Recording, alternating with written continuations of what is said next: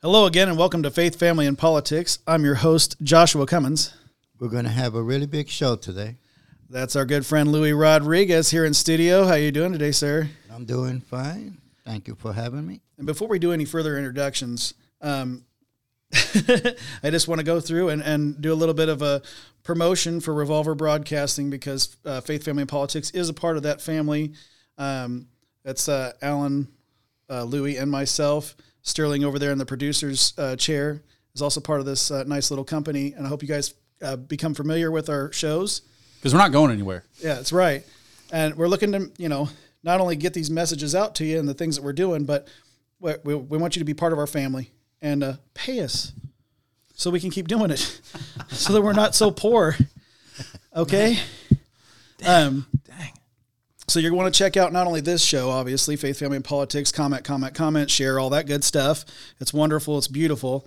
But then you're going to have to go over and check out this guy next to me, Alan McFarland's show, The Laughing Libertarian. How you doing today, sir?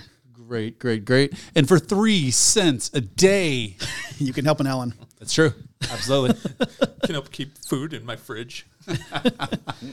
by paying the electric bill. He's hungry. Yeah. It's gone up. And as I introduced before, Mr. Louis Rodriguez, he's got his show, Rodriguez Rants. So make sure and check that out as well because episode 2 drops very soon. So be on the lookout for that. Alan's got a new episode coming up this week. I have to. It's required. No, I'm really big on gun rights, and there's one right in my ribs right now. Yeah, there's some things happening. There was some whip cracking earlier. That's what I heard. It was. Yeah. It was like it was a dreaded march. Yeah. Okay. That's why you're wearing double shirts, so you don't see the lashings, the lash marks. So the guy over there you've heard doing a little bit of sound effects. That's the guy that's bringing the message this week. He's been on here before. It's his second time back, and his name is Jeremy Hess.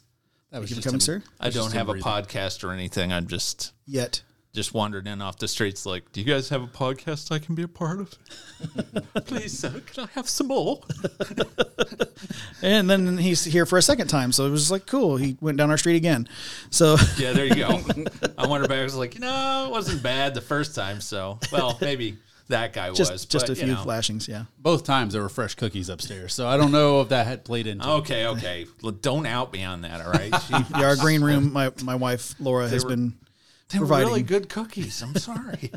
And she gave milk with them, so yeah, can't pass up on that. Your other job is Santa Claus, apparently. Milky cookies, yeah. Yeah, I don't give any presents though. I just eat the cookies. Well, your presence is enough. There you go. See, it is a present. That's swell. That's swell of you gift to say. Thanks. All right, Mr. Hess, you've got a message for us this week. What's your title? I do. Title I gave it was Fear Management. Fear management. Yes. Like Batman's? Well, he puts the fear into you. Oh, okay. I guess that is managing other people's fear, which is what the federal government. But we're getting ahead of ourselves here. Sorry. What I loved was he said it was the title I gave it. It wasn't the title it earned. No. And it's going to pay me back later. I'm just saying. Very socialist of you, sir. Yeah, I know. It's going to pay an interest, though. I'm just saying. Well, we're interested. It's in a food line. I had to, give it a little bit of help and. Yeah. All right. Would you like to lead us in prayer? Let's do it. Cool. Dear Lord, we thank you for this day. We thank you for this time we have. We ask that your blessing would fall upon us. Your Holy Spirit would be with me as I bring forth the message tonight.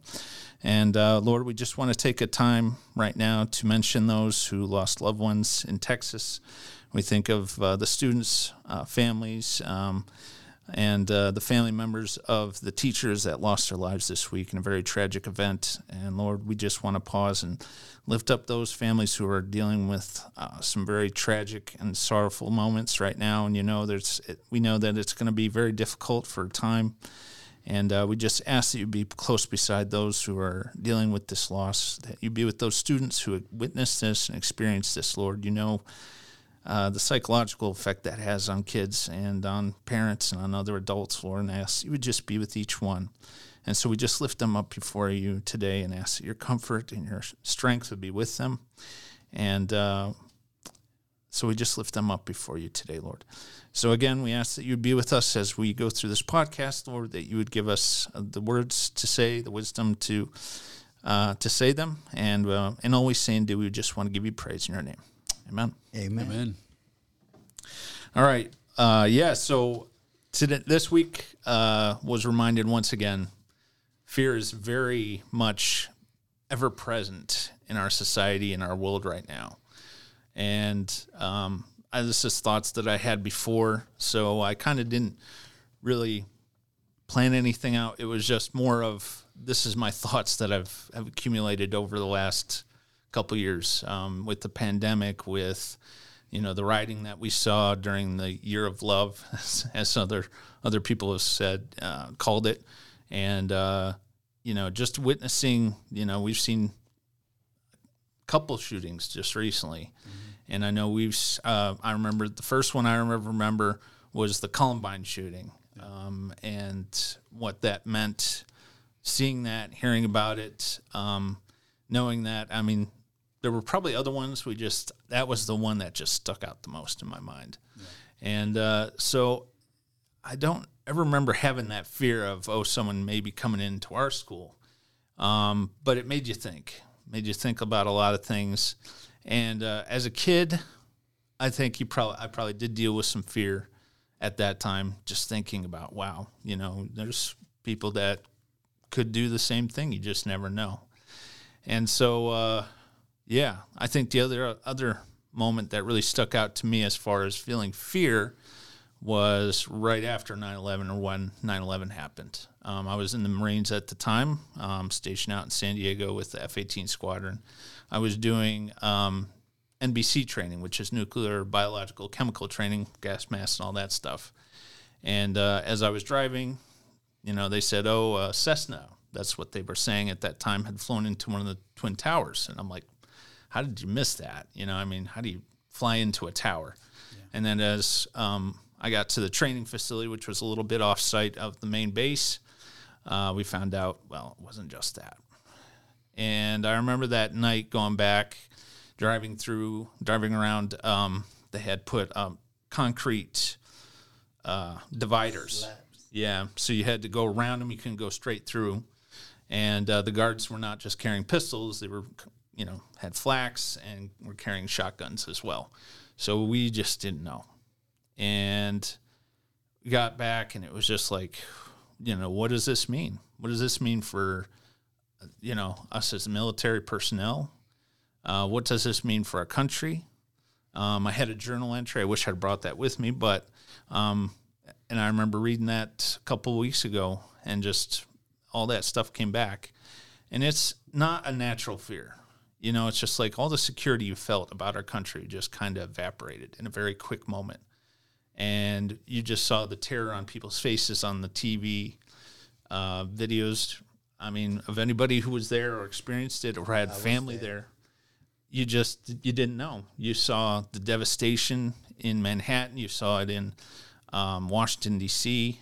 I actually went to the place where the plane crashed in Pennsylvania, and I got to see that, and that was just a moving tribute to those people who said, you know what? Talk about fear. They had every right to say, we're just going to go with this. I don't know what's going to happen, but I don't want to get hurt. I don't want to get killed. They said, nope. We're going to do something about this, because they knew, someone found out, hey, they're crashing planes into places. I don't know where we're going, but it's going to be, we got to do something. And they managed that fear. I'm not saying they didn't feel fear, but they managed that enough to say, let's do something about this. And when you go to this memorial, I mean, it gives you chills just thinking about it. And not really a burial site, but they have a large stone. And it's a stone that's from Pennsylvania. Like, it's stone from Pennsylvania. And it's this, I forget how heavy it is, like a couple tons, over the site where the plane crashed. And so you just have that memorial that you can see. And you can't walk out there. Only the family members or relatives that had people that died in that crash can go out there and walk in the grass and go to that place. But you can see it, and it just reminded you, even though there was fear, there was that sense of, man, they did something. They did something to stop something very evil from happening. And my other thought was, we talk about it's Memorial Day weekend this weekend. And as a veteran, I've known guys. There was a gentleman that I went through boot camp with who died early on in the conflict before I was heading over to Iraq or Kuwait during the war in Iraq. My brother lost a close comrade of his and 2 other Marines to an IED. So he knew people that, lost their lives. But, you saw that picture I had on my computer back at work where it was guys, someone had snapped a picture of guys leaving the LAVs going into the Normandy beaches. And it's just this picture of these guys struggling through the water to get to the beaches, and you can see the hills where they have to hit, and you know what's waiting for them. And it was called Going into the Jaws of Death, basically. And I was listening to a audiobook about that, the D-Day landings and what that first wave experienced and the following waves. And if you came out there saying I wasn't afraid, the other guys would call you a liar. You know there was fear. But they said there was just something inherent in what they were trained to do that just pushed that fear aside and said, even though I feel this fear, I still have a job to do. I still have things I have to do. And so we had guys that were marking safe areas or landmine areas, and they were getting killed. And, people clearing away, obstructions and ways for guys to get onto the beach and get off the beach and hit the hills where these, the Germans were. And so, to me, that's managing your fear. That's saying I still feel fear, but I'm still doing something. I'm still moving forward. I'm still making progress because we have a job to do. We have to, stop this. We have to put a stop to this tyranny.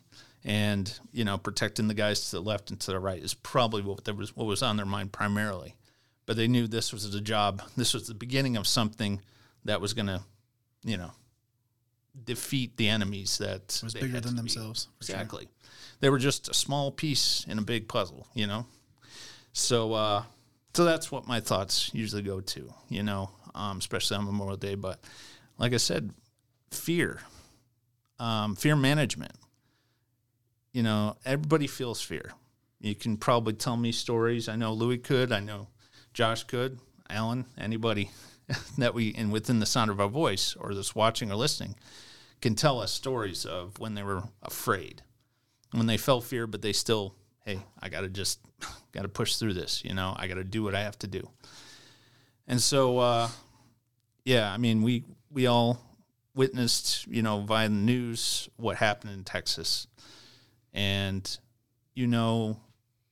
that's the worst feeling is seeing young people, especially that age, experiencing something like that, experiencing that amount of fear at a very young age. And to me, that's just monstrous. I can't imagine seeing someone or knowing somebody of that age, or even a teenager. Any child experiencing something like that. And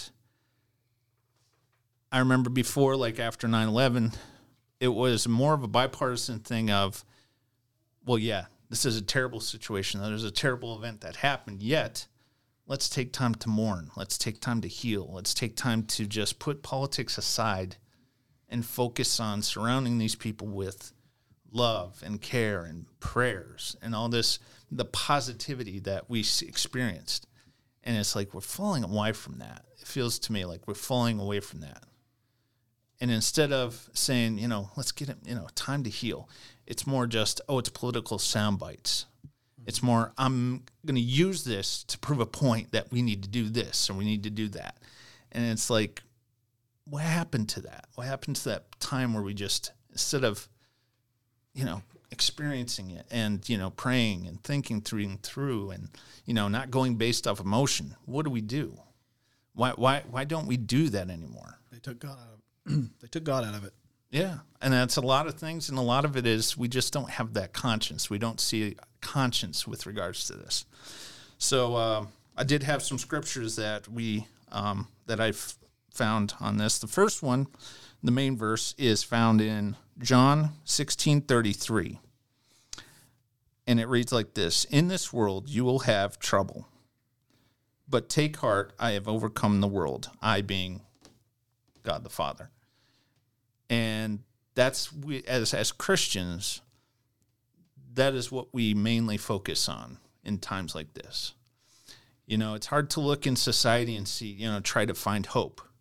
You'll have guys that stand up and say, you know what, let's just, take time to mourn through this, or, hey, we're going to change things. We're going to try to protect our children more. We're going to set people up that can protect them from things like this happening. Finding out why people like this young man who committed this heinous act do things like this, because it's not just a limited thing. We see this more often, it seems like.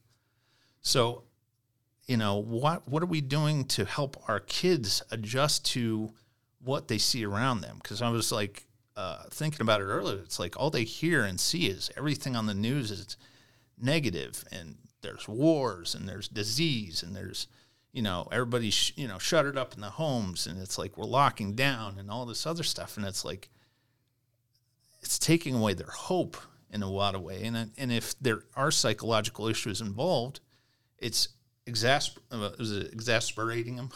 I think I said that wrong, but it's making it worse, to the point where you see what we saw this week in Texas.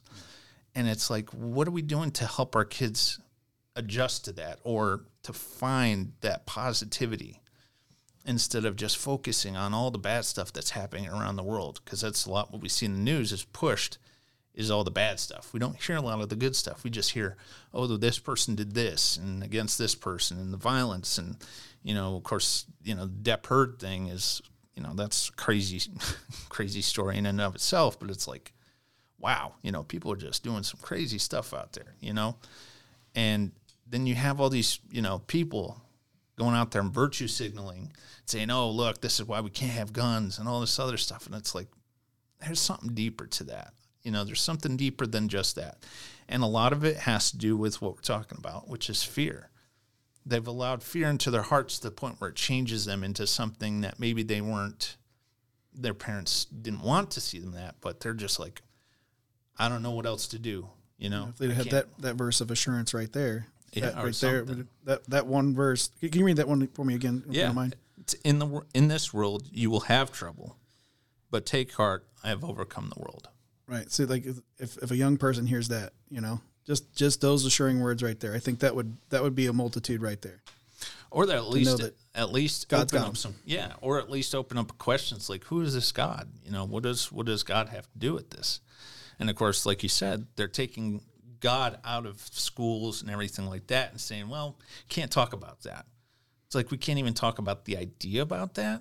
I mean, we're saying, hey, this is, if we're trying to be equal in how we teach kids, well, give them all the ideas about that, everything that's out there, and help them, let them make up their mind instead of, this is what we're going to teach them, or this is how we teach them, and just, it's strictly this one way of thinking. And if you can't think like that, well, we're not going to listen to you, or you're going to be canceled, Sounds like they need their next steps in fear management.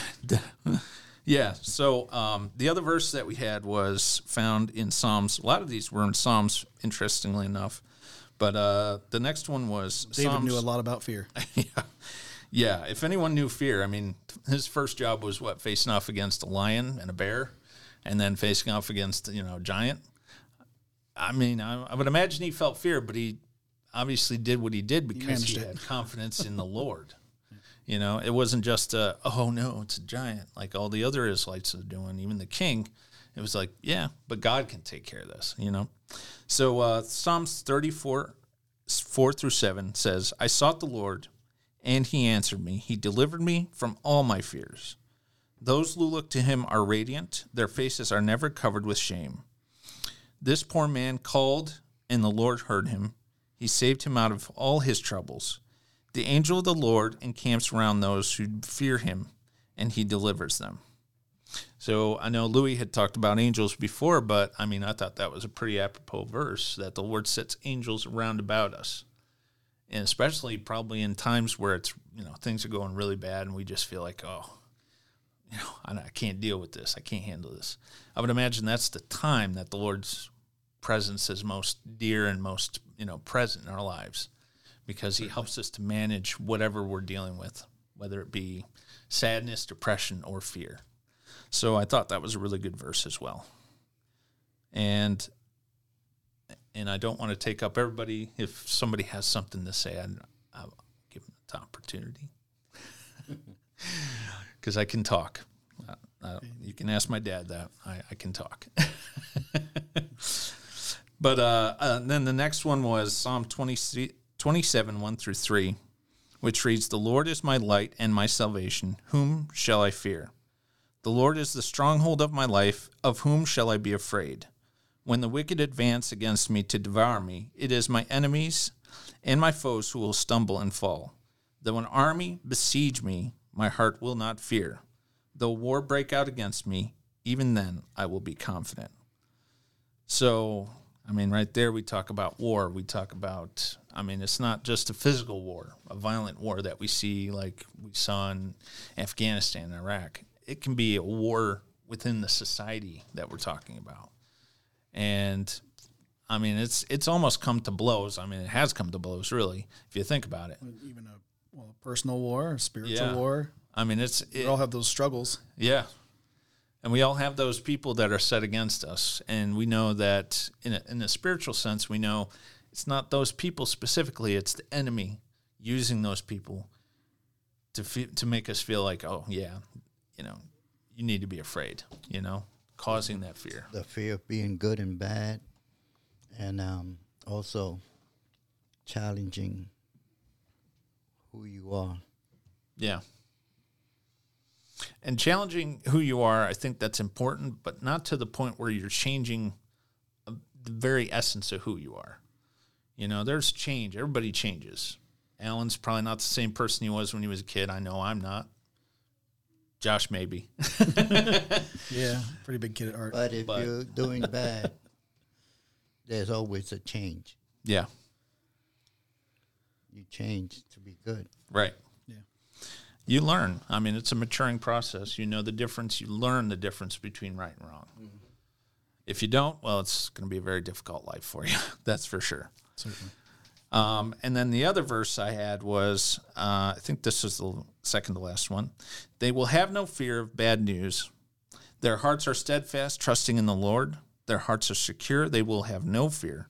In the end, they will look on look in triumph on their foes."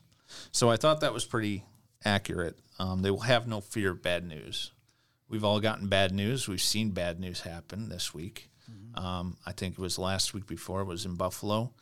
And obviously, like I said, going back to 9/11, that was devastating, not just to, a group of people.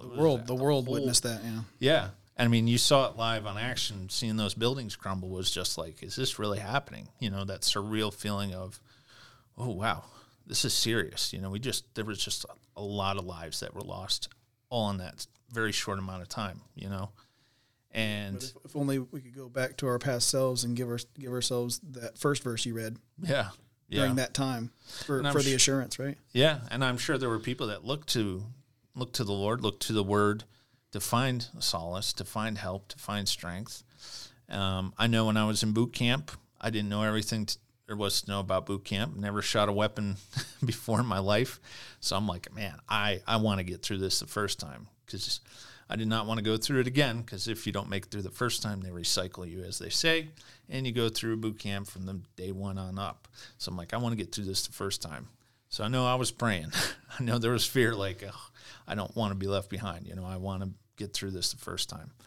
And I had other people praying for me, obviously. And even though there was that fear, it was manageable fear, And that was, again, because of the prayers that I was praying, having that little pocket testament that they give you, and then knowing that I have family, up in New York and in other places that were praying for me, helped me to manage that fear in a very productive manner, Well, there's no man in this world that could say that they never have fear. Exactly. We all have fear in us. Yep. No matter where we're at.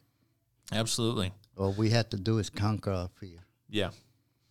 Yep. And sometimes it feels like you can't conquer that fear, or you can't manage that fear. There's and some those are the people times like that, yeah. And there are times where you buckle under that, or you just like fight through it, And part of the training that you get in the military and the Marines, especially for guys that fought ground side, especially back in World War II, when those guys were hitting the beach, that was the first combat they'd seen, and they were going against an enemy that had been fighting for the last 3 years.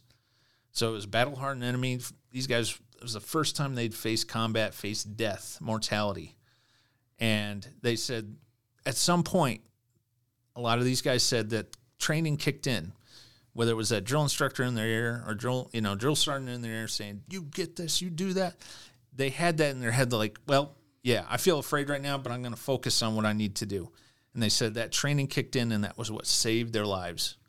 And, to me, that's like, some of the stories I heard in this audiobook about D-Day.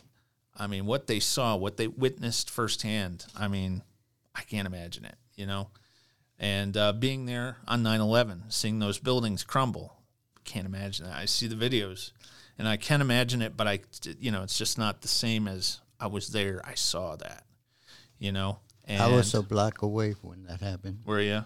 I was watching them come down. I saw people even jump off the buildings trying to save themselves. Yeah. They had the fear of getting burned. Yeah. So they decided to jump instead of burning. Yeah. And like I said, that's just one of those decisions. I can't imagine that, having that decision, Mm-hmm. But I mean, again, that's managing fear. You knew it was death either way, and making that choice. This is what I'm going to do. So, yeah. And the final verse I had was Proverbs 1:7, which says, "The fear of the Lord is the beginning of knowledge, but fools despise wisdom and instruction."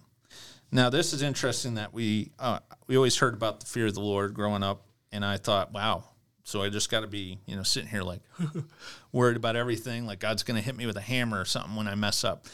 And this is the big difference between having unmanaged fear, or as I call it, unadulterated fear, or unmitigated fear, where it's total control of you, and you're just, either you're running for your life, feeling that fear. I can imagine that's, you out-of-body experience.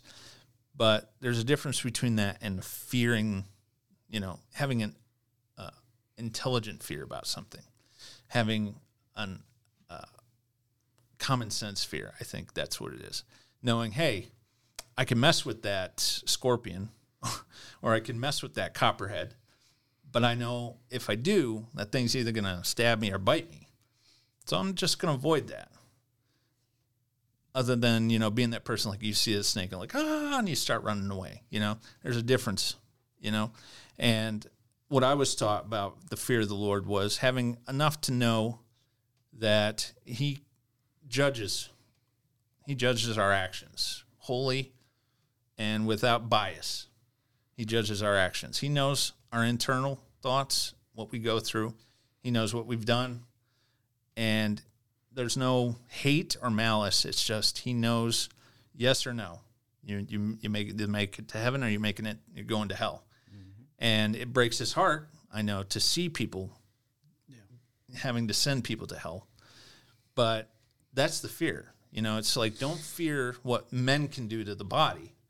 Fear what the enemy can do to your soul. There's a difference between, well, I'm dead, and now I'm, it's beyond that, beyond death, that we have to worry about. But knowing that the Lord is the perfect judge, he knows exactly what we've done in our lives. If we've asked, we've had, that time of forgiveness where we gave our life to the Lord and said, you know what, I know I'm going to make mistakes, but Lord, I'm going to trust you that you forgive me, that you're going to show me mercy and grace. That's where that fear comes from, knowing I don't want to be in that place where God says, you didn't make it, sorry, and now I have to send you to a place I don't want to have to send you. And knowing that fear, that's where that fear is. Not just, I'm afraid of everything I do and say and everything. You live like that, you're going to be like, no, I don't want to be this Christian thing. This Christian thing is crazy, man. I got to be afraid of every action, move I take, and every word I say. I got to ask for God forgiveness every 5 seconds, And I lived my life like that before, where it was just like unmanaged fear. Oh God, I'm sorry. I didn't mean to say that. I didn't mean it.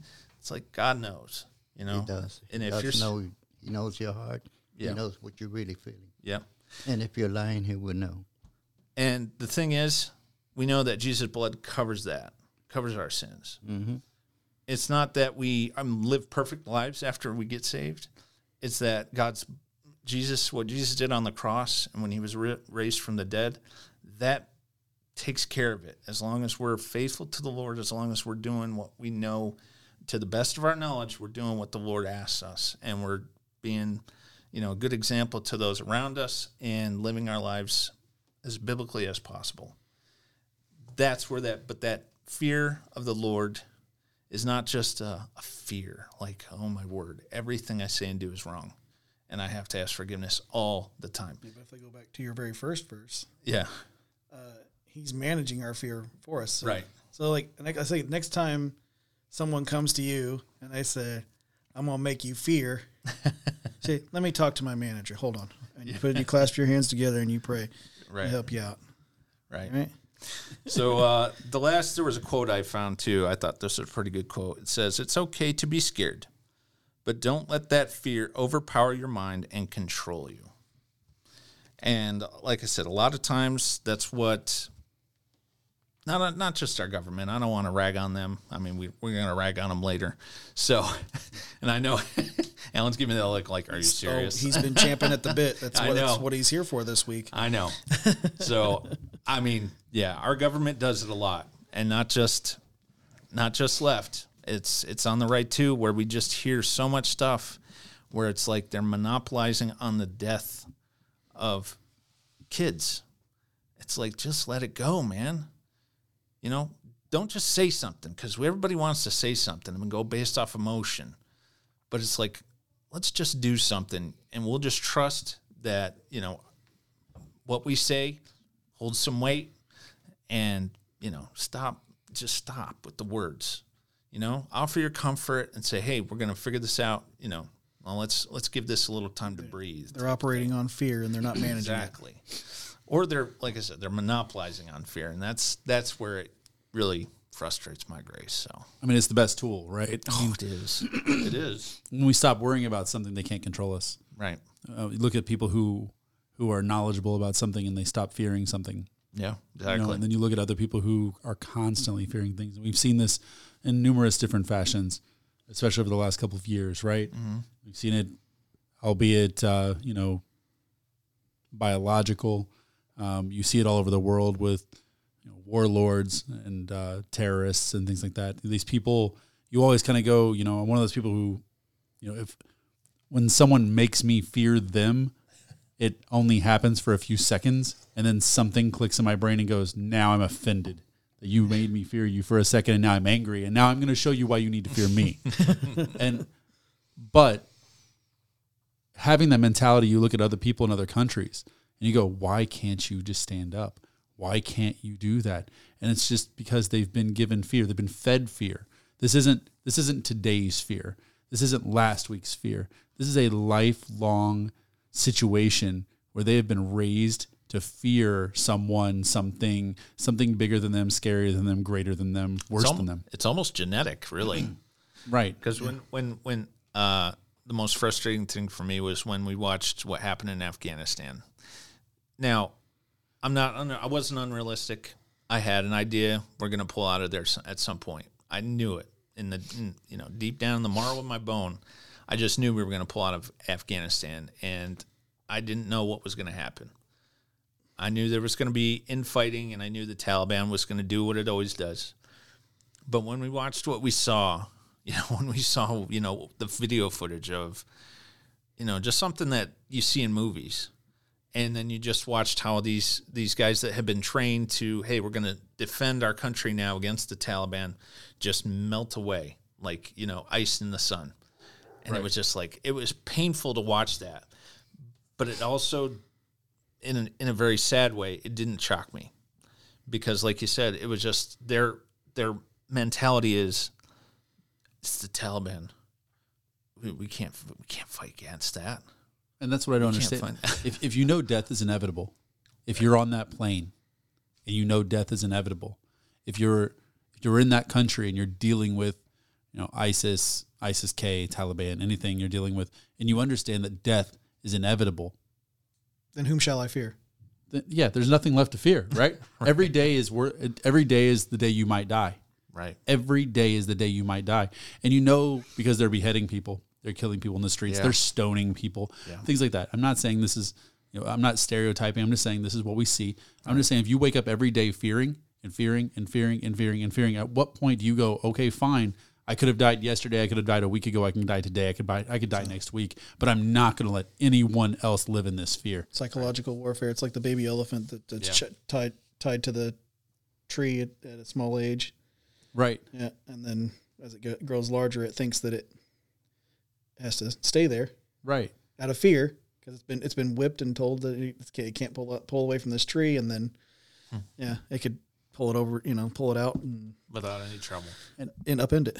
And so, one thing, and as you were talking about, 9/11 and World War II and all these, and the people on the plane and so on and so forth, I was just thinking, like, I like to think that is truly an American characteristic. From the beginning, we said, you know what, we're not going to let you do this. You're not going to make us live in fear. Yeah. You're going to pay for making me feel fear. Yeah.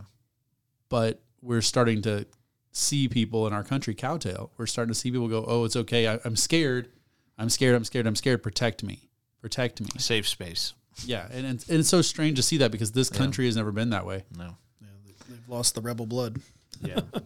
Fear is always there. You could go out, get blown up at any time, and it's going to be dynamite or mines out there that could kill you at any time. But fear also created heroes. I mean, I have to walk in your front yard. There's a lot of heroes that went out there. There's a lot of heroes that went out there with fear, but they still went and did what they had to do. Yeah. And I always thought, I remember watching a series called Band of Brothers, and when they were going through the Battle of Bastogne. Jackson 5? Yeah, exactly. Band of Brothers? Yeah. Okay. Sorry. That was sisters. No, that was the Brothers Band. You got that. Gotcha. You got the title mixed up. It wasn't making the band, it was breaking the band? Yeah, exactly. Because that's what their dad did to them. Anyway, go ahead, sorry. No. But important point, we got to differentiate. But they talked about the bombings in Bastogne. The Germans would just pound the ever-loving, and they said, you just didn't know. Those artillery shells would fall anywhere and everywhere. And you'd think, hey, I'm in the safest spot ever.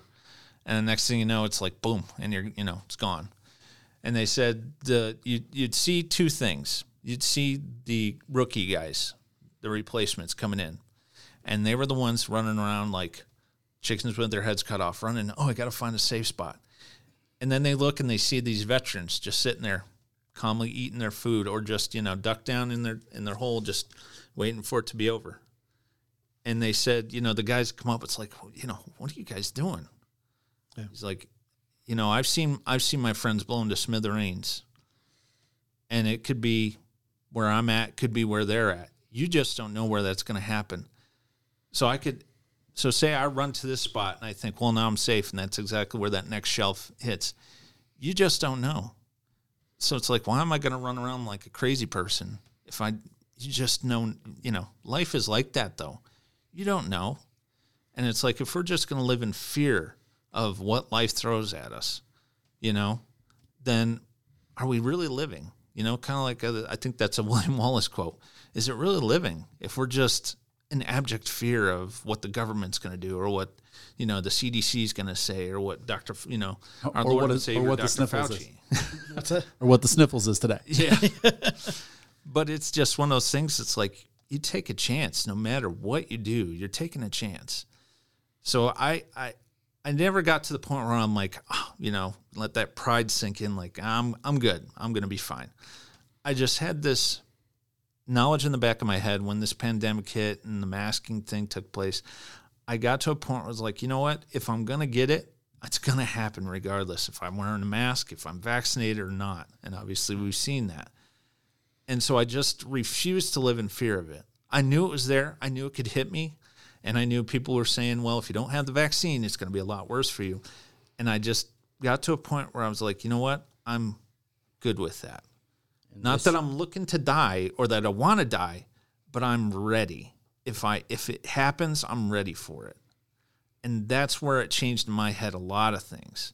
Because, again, that was something that, I had to figure that out. And the Lord obviously gave me some wisdom on that, too. And there's still people fear of that. Yeah, it's foolish to live in that fear. It's foolish to live in that fear. Right. And that's how we end up with people by themselves in their car with a mask on. I just know. I made it 3 weeks of sitting in my house. 3 weeks. The third week I was sitting in my house. I looked outside at everybody and I was like, I'm just going to go find a place that's crowded and just breathe their air. Because I'm serious. It sounds hilarious. Right. No. But like I sat inside and I was like, this is breaking me more than whatever. Yeah. I'm confident. I'm confident my immune system can take it. Yeah. And if it can't, I would rather do it. I'd rather live or die that way than be in here. And once I have, this strain out of the way, granted, we didn't know how rapidly it was going to mutate, but it was still one of those things like, once I have it out of the way, I don't have to fear. Yeah. Right. You rolled through that thing twice, right? Like a tank? Yeah, I got it twice. Like a tank. Wow. Yeah, it was little shivers for 3 hours one time. The second time I just thought I had a runny nose. So it didn't just roll over you, it turned around and ran over. It came back. It came back over you. And that fear brought more damage than just being feared, because people had to stay home. Yeah. It mentally hurt them. Yeah. Right.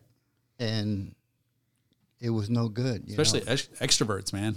I mean, we're used to being around people. Yeah. There's two guys on this side of the table, that's for sure. Well, that's why I couldn't work from home. I knew if I got stuck at home all the time and I wasn't going anywhere, I wasn't doing it, because I was going between where I worked, where there was maybe 3 other people maybe, plus me, and going back home. That was the extent of my thing. But I was still out, and I was still interacting with the people that were there, the 2 people that were there. And even just that little interaction was just enough to be like, okay, I can get through this. Because just me being stuck, I can be very reclusive. So I can get to that point where I just go out, go to work, go home, go work, go home. And that's not good. That's not good for me mentally. And like we talked about a little bit earlier, these kids are experiencing that whether they want to or not, because it's either the school system or the parents saying, nope, not going to happen. And then it's like, why are these kids, so, angry, frustrated, I remember depressed? Back before it actually even kicked off, before COVID was a thing. And I remember discussing with one of my coworkers, because we had 3 of us in a little office. And it was no bigger than this studio. I mean, it seemed maybe it was a little bigger, but 3 guys in one little place working all day long on computers, and we're cheek to cheek sometimes. It felt like, but right. You guys are cozy. Yeah, which cheeks? a little too cozy, Which right? cheeks? That's That good. was That's what a I was valid question, right? And so I had thank God we were essential, because I'm too much of a social creature. But beforehand, I remember discussing it and thinking like, okay, well, this thing is happening over there in China. It's over there. I remember like just before we had bird flu and some other different strains of things, and we've had hoof and mouth. We've had all kinds of weird. Even all the these monkey pop. Yeah, that's a current thing now. But but it was always like, well, it got managed and it happened over there. It happened away. So it's like, well, it's not. It's we haven't seen a case over here yet. And then it was like overnight and gangbusters, right? Yep. And it was all of a sudden, it was like, okay, things are going to lock down. And then the streets were empty. And like Alan talked about, like being an extrovert, and you're just like, okay, you see the same 3 people every day and going, like twiddling my thumbs. And when am I going to see other people that we're used to seeing? And we used to have all these people together and having fun and going to the park and throwing a Frisbee is not possible anymore. What, can we just do that? Yeah. So yeah, that was a lot of fear to manage just to get through that, just to deal with the disconnect, because we're social creatures by nature. Not even just extroverts. Introverts also need that social connection because we're human beings and we need social connection. Well, yeah, introverts more so, because without that connection, they just, like he said, I don't know where the young man who and I won't say his name, but who shot up this this Texas school. I don't know what he went through, but a lot of the things that you heard about what other people had said about him, whether it was friends or family, were just saying, oh yeah, he had, he was just so, he was by himself and he just couldn't interact, and he just had this, and some of his friends like, yeah, there was something off about him. We just didn't say anything. Yeah, it's like, but this is that's what we evil. hear. Oh, it is, and I'm not excusing. You got problems and this and that. You don't go to a school and start killing out 2 years old and 4-year-old graders. Right. No, and there's no excuse for that. I'm not excusing him at all. I'm just saying what leads. God never forgives him. What leads someone to get to that point where it's just like, well, this is all I have left. This is all I can do.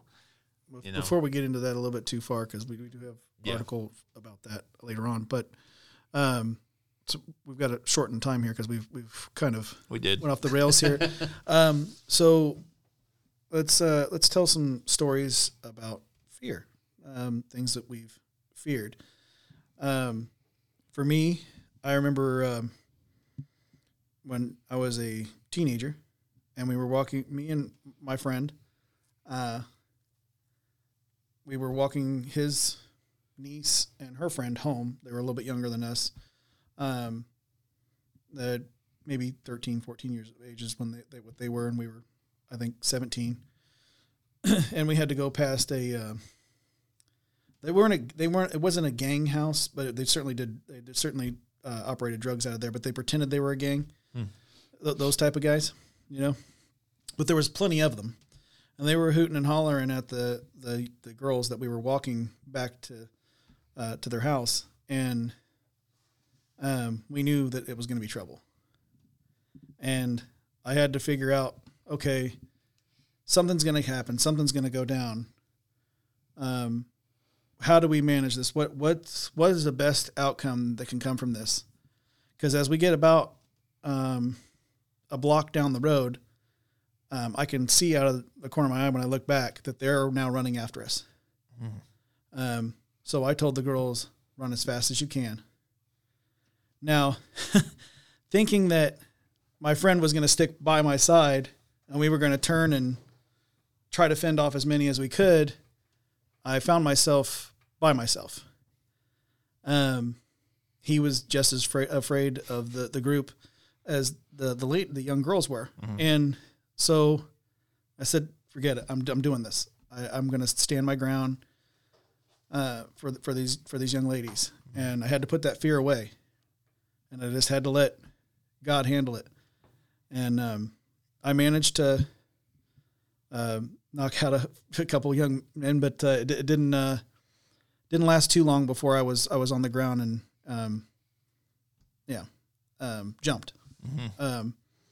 But the girls got away okay, and I ultimately came out okay, and the situation did ultimately get handled in a very particular way that I won't divulge on this podcast. But I had to do what I had to do. I knew that I had to stand my ground. I knew that I had to deal with that fear, because I knew that there was going to be 15 to however many they had. I didn't know how many they had, but I knew how many they were going to use by the time they got up to me. There was at least 5 on me. And let me tell you, there's no winners in a situation like that. And this is not a pride thing. This is just I knew what I had to do, and I stood my ground and controlled that fear. And one of the scariest moments, yeah, for sure. So it was like from that point on, anytime, because those situations come up a lot in a neighborhood, particular kinds of neighborhoods, and the kind of neighborhood that I grew up in. Alan had similar situations happen, I'm sure. And so it was after that time, because before then, I always pretty well handle myself. But after that time, it was always like this little voice in the back of my head. If this situation rose again, it was like, am I going to find myself by myself again? Mm-hmm. And, but I learned to manage, because I actually, there a few years later, I did end up finding myself by myself again, because the fellas that I was hanging out with, you need to get some new friends. I circled back to some good friends. So I'm glad to have guys like Alan back in my life, because we were friends with small children, and so that's been a blessing. And guys like Louis come into my life through happenstance, and we've become probably the best of friends as well. And who may or may not have landmines in his front yard. Yeah, we're not going to say. May or may not. And very large, very, very tall fences. Big, beautiful fences. But yeah, that helped me. These guys have been here, and Sterling, I got to thank you from behind the producer's desk. And I can't see your face from over here. He's hiding behind now. Because I got to thank these guys. I got to take a moment to thank these guys for being in my life and helping me getting over the fear of not starting this show, of actually dipping in and trial by fire, making me eat my own words and doing it. And so we managed that fear, and here we are. We're at episode 21, speaking with Jeremy Hess. Yeah, and we're doing it, man. Yeah, we are. Absolutely. Alan, you got a story about fear for us? Story about fear. There's Sterling over there. He's very intimidating. You got to watch out for man. He has his fist in his other hand. You got to watch out for the quiet ones there. Right? You really do. You really do. He seems very stabby. There you go. As he clicks his pen. So fear. There's definitely instances of dealing with being outnumbered. There's definitely instances of like my heart falling out of rhythm. That was something, right? Yeah. But at some point you just have to go, well, it is what it is, and we have to deal with it. But really, I think I hate to go this route, but when my daughter was little, she had, and apparently a lot of kids do this, when they feel pain, they hold their breath. Okay. And probably the most fearful I was, she was getting in the car. She was getting into my car. I went inside to grab something of hers. I heard her scream. I opened the door, and she's running toward me. She's little. She's maybe 2 or 3 years old. And she is running toward me as fast as she can. And as soon as she gets within inches of my hands, she just goes limp and falls into my hands. And I have no idea what's happened. Like literally I've been 10 feet away. Like she's right outside my door, getting in my car. And I'm just grabbing something for her, and I hear her scream, and she had shut her fingers in the door, right? Yeah. And shut her fingers in the door, and she started holding her breath, and I had no idea. I turned my back for a moment, and I came back, and she's running toward me, and then suddenly, right as she gets to my hands, her body just drops, and she's out. She is completely out, and I'm freaking out because I don't know what happened to my kid. Like, what happened? Did something hit her in the head? Right. Is she having something going on that's internal that we can't see? That's what's going on? Is she going to come to? And I just remember that panic. Like I don't know what to do. I can't fix the situation. I'm used to fixing everything. I'm not used to being scared of anything, and I'm used to fixing everything. And this was something that was out of my hands, And so finally, she kind of came to, and I immediately called the hospital. And I just remember, like, I like to pride myself as being on being a person that doesn't overreact and that manages my emotions and stays logical. That's kind of my whole shtick, right? But I just remember calling, and they said, "How are her hands?" And I was like, I don't care about her hands. We can figure that out. Like, what happened to her neurologically that causes this problem? Like, I need to come in. We need to get a scan. We need to figure this out. They're like, how are her hands? And I'm like, you guys are morons. Is there someone there with a PhD who can talk to me? Because I don't care about her hands right now. And they're like, look, honestly, at the end of the day, this happens to a lot of kids. But it was just being able to break through that fear and just analyze it, figure it out, finally push the emotions down and realize that I was being actually illogical. I wouldn't necessarily say that was me fighting through my fear. I don't think so. I think that was me just learning. But there are very few times I can think where I was actually fearful, that I was actually scared. And it's not big tough guy show here. This isn't that at all. No. Right. It's just I process that differently. Right. But that was one moment that will always stick with me, where I was literally scared. Because scared for my life is one thing, but that's just my responsibility for her is way more valuable to me than my own life. Right. Yeah. Okay. I'm over my I'm over telling people my weaknesses. Got one for us, Louis? I know he does. I had quite a few fears. One of them was when my kid was crossing the street. He was with his two big sisters, but he decided to run out in the streets and a car hit him. The wheel caught him, dragged him half a block, and he's laying there looking at me like, Daddy, and hopeless. I thought he was going to die. My fear was that he was going to die, and I prayed to God, please don't let him die, please. And I was so mad that he got hit. I was just yelling out, who hit him? Who hit him? Because I wanted to attack the person who did it. But nobody was saying, they didn't dare say who it was because they knew what I was going to do. Yeah. And I was in fear of that kid, of dying. But I'm glad that he survived and came out all right. And that was one of my fears. Another of my fears was I'm coming home from work. I get off the bus. I'm walking down the street. And I see these two guys grab this Mexican guy. They put his coat over his head, and they dragged him into this abandoned building. One of them was standing there like he had a gun. And I'm looking at him. They both went into the abandoned building.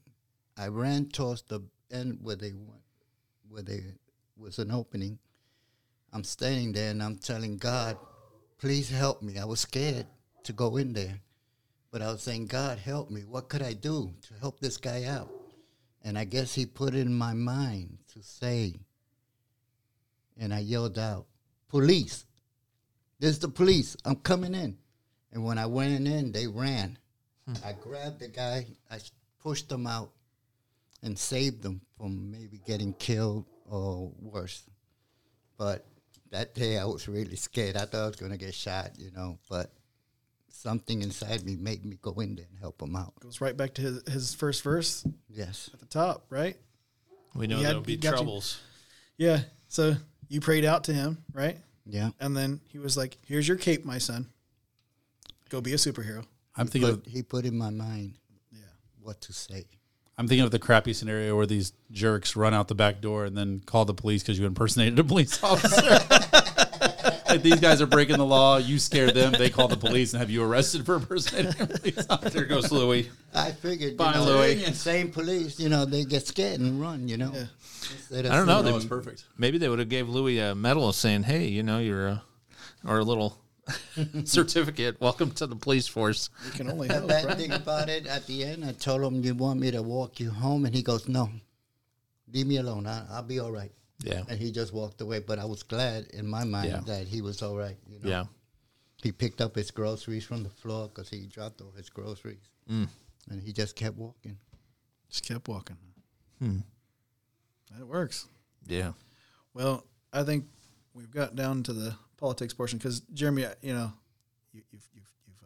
told us quite a few stories of some things that you feared. And well, I will say this: there was one time where my mom, I was living with my parents at the time, and I heard my mom downstairs, and usually she's rummaging around doing something, and all of a sudden I heard like a yelp or something like that, and then this thump thump thump thump thump. And now I'm upstairs and I'm thinking, what was that?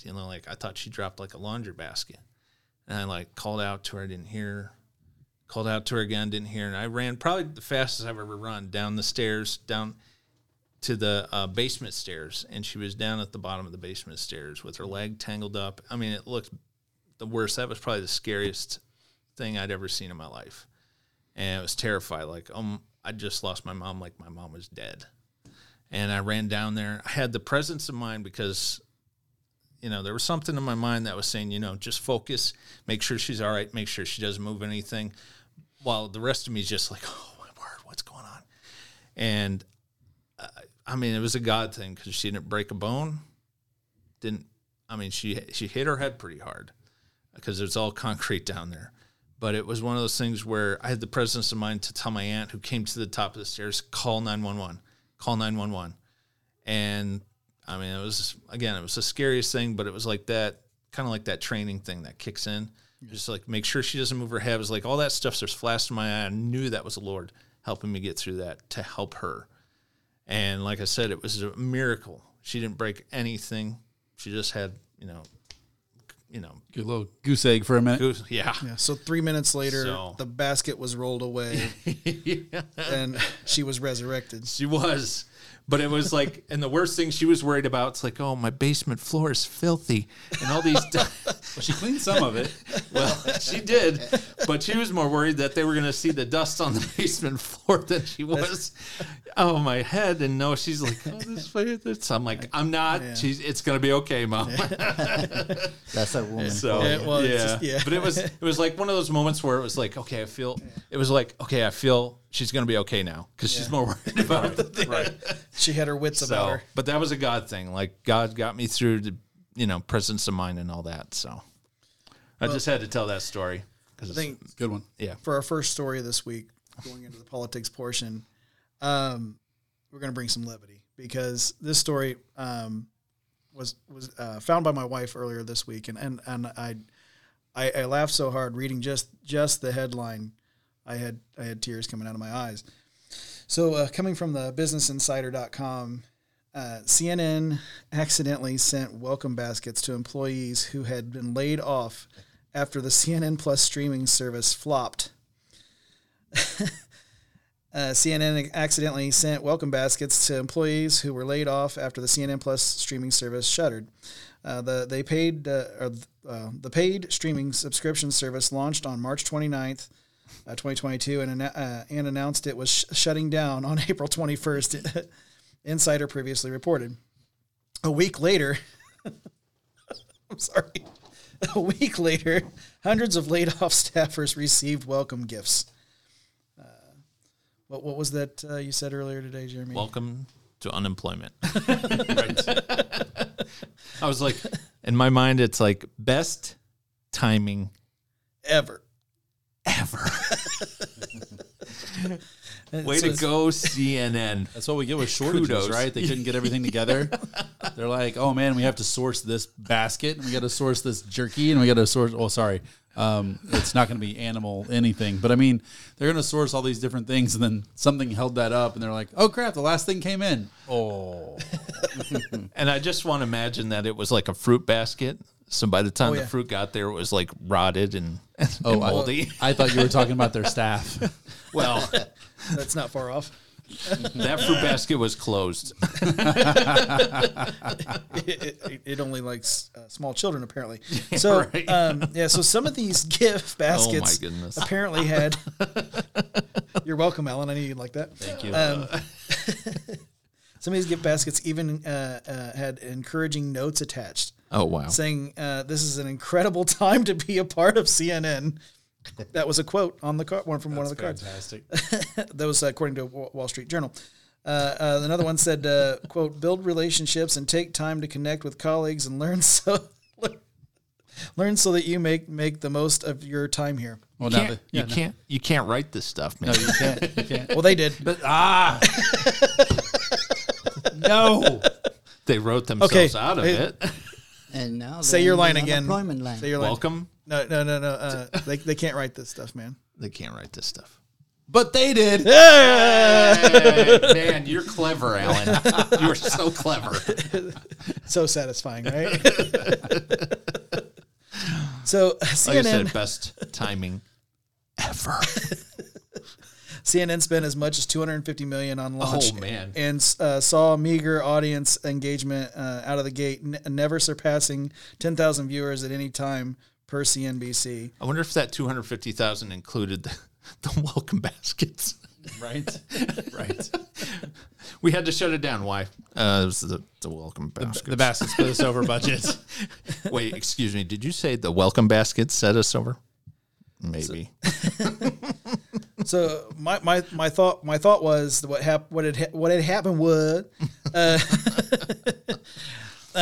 they were having supply chain issues, getting the baskets out, so they had to wait, and they're like, well, I'll just send the baskets when they come in, and then Right. so hey, CNN Plus shut down, and they were like, well, they said to send the baskets when they came in, so let's go ahead and send them out. But, it went UPS, and then, it got lost, trampled, and then showed up at their front doorstep a little late. It's the only place CNN looked for quality products.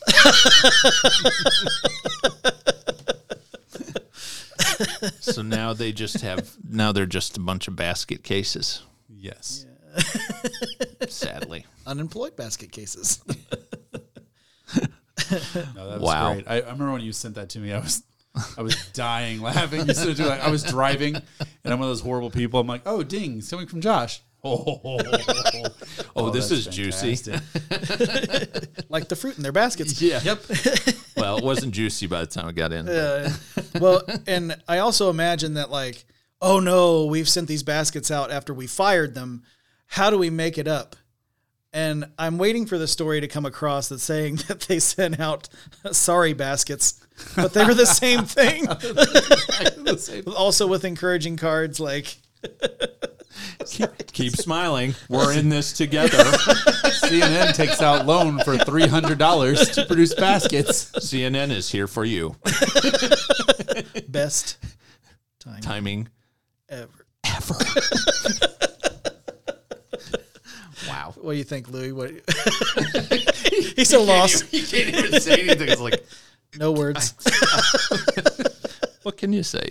Part of life. Part of life That's is getting a what- basket after you're unemployed from a job. Well, that was one of the cards. Oh, that's life. Now Signed, they're hanging Louis. out in the unemployment line with their baskets, Right. making split. They're probably doing. It's just bread. Grabbing the bananas and making banana splits. Oh, my word. It's just bread and soup. It's just bread and soup. But it's not even real soup. It's like powdered stuff. That you nice. just add water. Foraged. It's all just foraged. Oh my gosh. Oh man. At least they send us Aquafina water. Isn't this stuff like 0.09% salt, so they're going to get more thirsty anyway?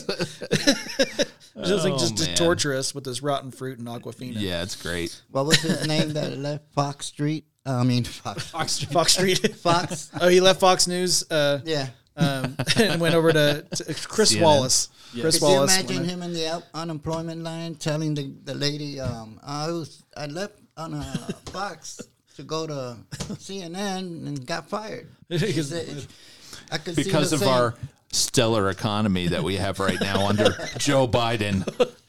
You're welcome. former Vice President Joe Biden. No, I do imagine that, Louis. I imagine him standing in the unemployment line, like trying to tell everybody like he's a crazy person. Honestly, last year, or a couple years ago, I was moderating the presidential debate. It really happened. I left Fox for CNN and all I got was this stupid basket. It's probably on a T-shirt, And he's wearing the basket on his head. and it's not even screen print. Just No, it's just that crappy iron-on vinyl. That I was thinking it was just marker. Marker on a white tee. I thought I was going to be something great in that show. But it just went. I wonder if it had like those Oh, miniature goodness. bottle of alcohol. So he's just sitting there like, I'm going to be fine. I'm going to be fine. it's never enough. There's always, hey, if you're looking for a place to scoop trash, there's always MSNBC. So Oh, there you go. Jen Psaki will gladly move over. There you go. Yeah, going over there, Chris Wallace. I'm sure that man. they'll give you a job. You have to walk on there and say, hey, you see this? You see this color? I hate it. I got a job now. Eat that, mother trucker. Nice save. This is a family show. Okay, so I like that you think so. No, I'm joking. So our second article this week, slightly less levity, but I agree with it. So comes from comes from the Independent. Reading: San Francisco Archbishop defies Pope's advice by banning Pelosi from receiving communion. San Francisco's Archbishop has defied the Pope's advice by banning Nancy Pelosi from receiving communion over her support of abortion rights. Our Archbishop Salvatore Cordileone announced the action against the House Speaker, who is a lifelong Catholic, after her vote in Congress to codify the Roe v. Wade amid the Supreme Court controversy. Well, if she wasn't a lifelong Catholic and her parents weren't either, there's a good chance she could have been aborted to begin with. A long time ago. Talk about managing fear. We would have thanked God for it, too. I'm so thankful. You said he was the Archbishop in San Francisco. Yes. Mm-hmm. Now, talk about managing fear. Yeah. Right? That takes a brave man to stay there, especially a Catholic. Well, that's his right. Wow. Yeah, no. Yeah, I mean, his hey, job. that's, again, managing fear. I imagine he's got a lot of people out there that are against him. Obviously, Nancy Pelosi is, if she can remember that. But Brave man. It's Archbishop Salvatore Cordileone. Sounds like that kind of name, that invokes in my brain like mafia boss. But hey, if you can tell. he's part of the family. You don't mess with the family. You don't get communion. I mean, it couldn't be that bad there. I mean, I'm not saying this, but it used to be the left's opinion to, tear apart anyone of the Catholic faith because, priests were supposedly pedophiles. But now the left is full of pedophiles, so it's open arms for everyone. I mean, now all of the left, everyone on the left is now Catholic by their own stereotype. Well, that means everyone in Hollywood is Catholic then. That's true. Well, not everyone, but large portion. not far off. No. Yeah. But they got to get gluten-free Jesus. Yeah. Another one should be Whoopi. She should be not get have compassion either. Oh, well. She's against the Pope. She had said on The View this week, she said, "It's not your job, man." That's what she told the Archbishop. Actually is. It's kind of his only job is to tell people exactly what they can and cannot do, as there is a hierarchy within the church. Well, he's not just a bishop. He's the Archbishop. So I think he's got some say in what things can and can't be done. That woman just keeps throwing out in a what do you call it? False information. Misinformation? False news. False information. Fake Always news. Giving out Fake news. Fake news. And Fake news, Whoopi. And while all of her fans keep throwing out small children they've aborted. Wow. I can't believe they do that, child. Sorry. Hey, I try to find the middle ground between my show and your show occasionally. Yeah. It's my body, and I do what I want with my body. It's true. Just keep it over there, Whoopi. Well, she's a sister and she has to act. So, Okay. thank you, Seattle. Good night. I'm joking. She would have to get back in the habit of that. Oh, yeah. There you go. Two. Yeah. Two. Yeah, we liked acting Whoopi. We don't like Whoopi as herself. Well, she did play a hyena. I think that's kind of ironic. I'm sorry. Alan nearly lost his water. He did. I'm sorry. Is it in your nose still? It's okay. Your sinus is moisturized now. Oh, they're fantastic. All right. Best timing. You just cleaned out all that pollen we've been getting. Best timing ever. I feel reinvigorated, guys. Thanks. You got to lower that last part. That ever. That's what you do. It's my high-pitched nasally voice. Yeah. What do you want from me? Ever. Best timing ever. That was in stereo. Sorry for those who are listening. And the rest of this program is going to get turned down wherever they're listening. Turned down for what? I yield my time. Oh, my goodness. I didn't hear that, Louis. Would you like to repeat that? I will yield my time to Josh. Oh. You know, there are these words in the English language. There's some that just kind of like rub you the wrong way. Oh. Yeah. Like the word That's sand. like program. Like program. Program. Yeah. Progressive. Yeah. Well, that rubs us all the wrong way. I just don't want them to rub me. Well, you're too old. Oh. I like it. I like it. Oh. That's getting a fist bump there. That's getting a fist bump there. Josh is uncomfortable. But the word yield. His cheeks are turning red. Wow. Yes, because it's sorry. one of those like, it crawls right up underneath the skin cells and just like sandpaper. Right. It rubs me the wrong way. It really does. I don't know if it's just like because I hate seeing it in traffic. Yield sign. Do I stop or do I go or do I slow down? What is this thing? What does this triangle sign mean? I just want to see a four-way yield. Yeah. That's what a roundabout is.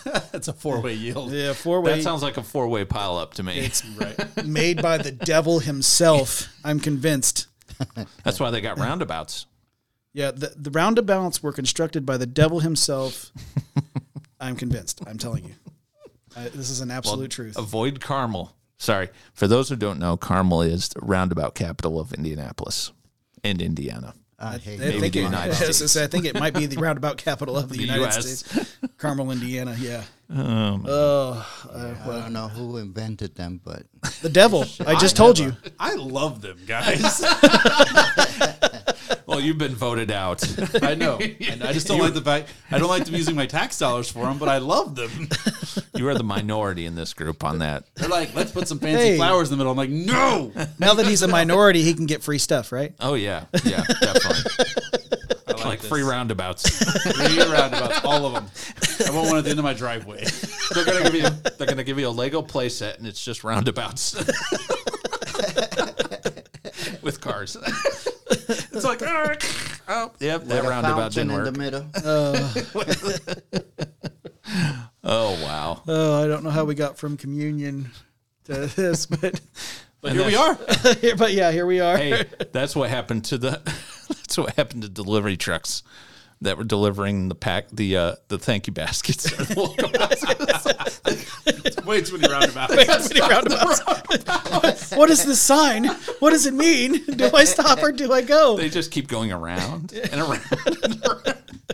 Where do we get off? They were also CNN employees. Oh man! They ironically got fired immediately after the baskets were delivered. I like it. I like it. In this economy, That's fantastic though. That is. You know what I don't like about this? We're going to end on like a somber note. Didn't we do this last week too? We did do this last week, and there was some talk about it early on in the show, but it's just these are the types of things that we have to tackle, and I think all of our hearts broke this week when we heard the news about this. But the last story coming from the Texas Tribune, Governor Gregg Abbott says he was misled about poor police response to, I don't know how to say it correctly, Uvalde shooting? Uvalde Uvalde shooting. Quote, "I am livid about what happened," the governor said at a tense press conference in Uvalde. Quote, "The information I was given turned out in part to be inaccurate, and I am absolutely livid about that." Now, he was given information that these police officers, when they got there, they immediately went in. That's not what happened. When they responded, they got there, and they were outside for, I think, the time. Quite a while, yeah. They said I heard an hour. An hour. Yeah, so 45 minutes to an hour. 45 minutes to an hour. With the parents yelling to the officers to get in there. Right. That was the part that hit me the hardest. They also said that he barricaded himself in there, and when some police officers went in, they got shot up, and they came right back out. So I don't know how true that was, but I mean, I understand attempting to establish a perimeter. I get that, but there wasn't a time, or that was not the time or the place to establish a perimeter. You're going into an active shooter situation where children's lives are on the line, and on the other end of that, I mean, again, this is not sticking up for them, but I'm saying, like, I would like to think that they were doing their best because that's a very small community. And a lot of those people, a lot of those officers had children, family members, of course, in there. So you'd think they would do their best. But I mean, oh my gosh, an hour? Yeah. With parents there. It seems to me that they let the fear. They did not manage their fear properly. Did not manage their fear properly. Or their time. And my thing is, it's like, we want to talk about, what the left likes to push, which is defunding police. That they want to put it on, guns. Oh, it's a gun subject again. And it's like, we're missing the mark on that big time. If we care about our children, which I'm not saying they don't care, or those police officers didn't care, but it's like there's got to be a level of training, like in the military, where training kicks in and overrides your fear or whatever whatever they're trying to, like, set up a perimeter. Do it quickly. Get in there. You're putting your life on the line, yes, but you're doing something that you're being paid to do. You're doing something you're trained to do. And you're wearing the proper gear to do it. Yeah. And these are kids, young kids. Defenseless. Yes. Yeah. You saw, look, Biden gave $40,000 to the Ukraine, but yet he don't give no money to defund these schools, to put police officers in there to protect these kids. It's really ridiculous. It's unbelievable what's going on out here. Yeah. The left says to act, right? Mm-hmm. That's their big shtick this week, right? It was like, we need to act. These 14 children died and these 2 teachers died. And it's in vain if we don't act. By taking away rights from all the good citizens out there? No. We need a solution that works for everybody. This has been said many times, and I'm sure you're gonna hear it from here too, because it is the best solution. If a kid, this young man who wore a dress for some reason, went into this school because it said gun-free zone, plain and simple. Easy. Yeah. Easy. I mean, easy pickings is good pickings, right? I like a sign that no says protection. I can do whatever I want. I mean, I would rather schools have a sign that says something along the lines of employees are armed and trained to use their weapons. I mean, that's exactly. Even if there's no one in there with a gun, there could be that day. There might not be. Who wants to roll the dice on that, though? Right. There's a reason that when you get that little seed in their head, that seed of doubt in their head, like, if I walk in here, I may not even get a chance to shoot anybody. I may be dead the moment I breach those doors. Someone's going to be like, that's it, I'm dead. You get that seed, they're going to think twice. That's why they're... Go ahead. And how could those doors be open? That door be open, Exactly. They should have been closed. I don't understand that either. To the point we were talking about, I mean, that's why we see in cities where guns are legal, we see less people be victims of armed robbery. Because there's that, I'm going to steal something from you. I'm going to pull a gun on you and steal your wallet. Well, you can do that in Chicago because the law-abiding citizens don't have guns. Right, but you can't do that here. There's a good chance that when they go to pull their wallet, they pull a gun as well. So I mean, same thing. What we're saying is, you take down the signs that say gun-free zone. You put up a sign that says, employees are armed and trained to use their weapons. Sidearms. Even if they're not, it still says there's a potential that you're not going to make it. Right. There's a potential you don't get a chance to do what you want to do. It's a wondering that this is Texas, where you could buy a gun at any time, and mostly everybody's armed there. What happened to those teachers? Why they didn't have a gun with them? That's anything like that. So that is what I'm talking about right there, Louis. That's the question. Teachers who want to, because I know that there's some teachers that are not going to want to, and that's fine. But the teachers who want to, let them be armed. If they're willing to go through the training and learn how to properly use a firearm, let them be trained so that they can be on the premises and protect those children. And so they're not laying their own lives down to protect those children. Yeah, exactly. I'm not saying they shouldn't, but I'm saying the only way teachers have at this moment to protect those children is to be a human shield. Is to push them up out of a window or to dive in front of a bullet, something like that. They don't have the ability to actually protect their own lives. But put your own oxygen mask on before you apply it to someone else, right? Why aren't they armed? I mean, well, and you got to think 10 minutes. 10 minutes is too long to wait for help to come. Oh, let alone half an hour, 45 minutes, an hour. I can't even imagine being in that situation as a teacher with those children in your protection, knowing I can't do anything except barricade the door. But if he breaks in, if he shoots the door out, what am I going to do? And instead, you got to wait on a police force that took an hour to finally get in there and actually put this guy down. And it's like, outside of that, you have a person, a security person, or more than that, and a police, whatever teacher, pulling arms and going through that school and looking for this guy actively and knowing, well, like you said, there's a chance I'm going to die today, but I'm going to die knowing that I'm protecting these kids from whoever this person is, whoever this evil person is.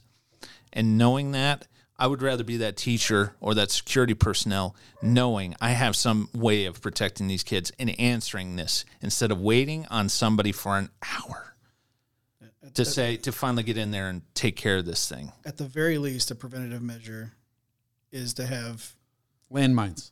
Well, that's Louie's way of doing things. There you go. But I mean, you could use CNN Plus gift baskets. That definitely will stop them at the door for sure. Definitely stops everything. But no funny feeling. These kids, they ain't having a chance to grow up to be whatever they want to be, doctors, nurses, whatever. Their life was just ended there. Yeah. And could have been prevented. Yes. And they're all with God now, and at least they don't have to be in this cruel world. Yeah. Yeah. And they're going to be angels now with the God. Yeah, they'll be with God for sure. And like it's the very least the best I think one of the best preventative measures. If we're not going to arm the teachers, let's get cops in plain clothes, or veterans that have, they need a paycheck. How much money are we sending to schools every year? I think it's like $400,000 per school or something like that. It equates out to.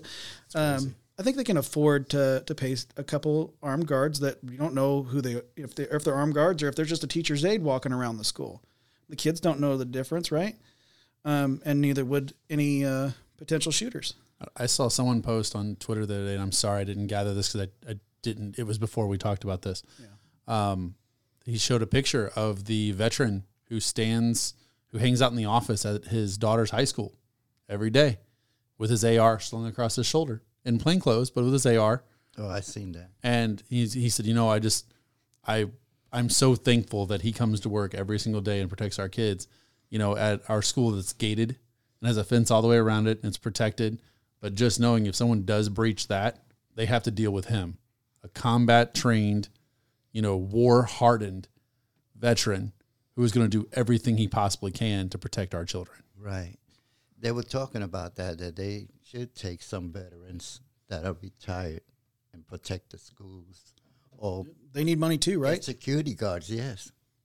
They do. Well, it's interesting that, you can be a government official and be surrounded by people with guns, even probably fully automatic guns, and not worry about people coming in and attacking, because people know if I go in there, I'm probably going to be dead before I even get into the hall or wherever they're meeting.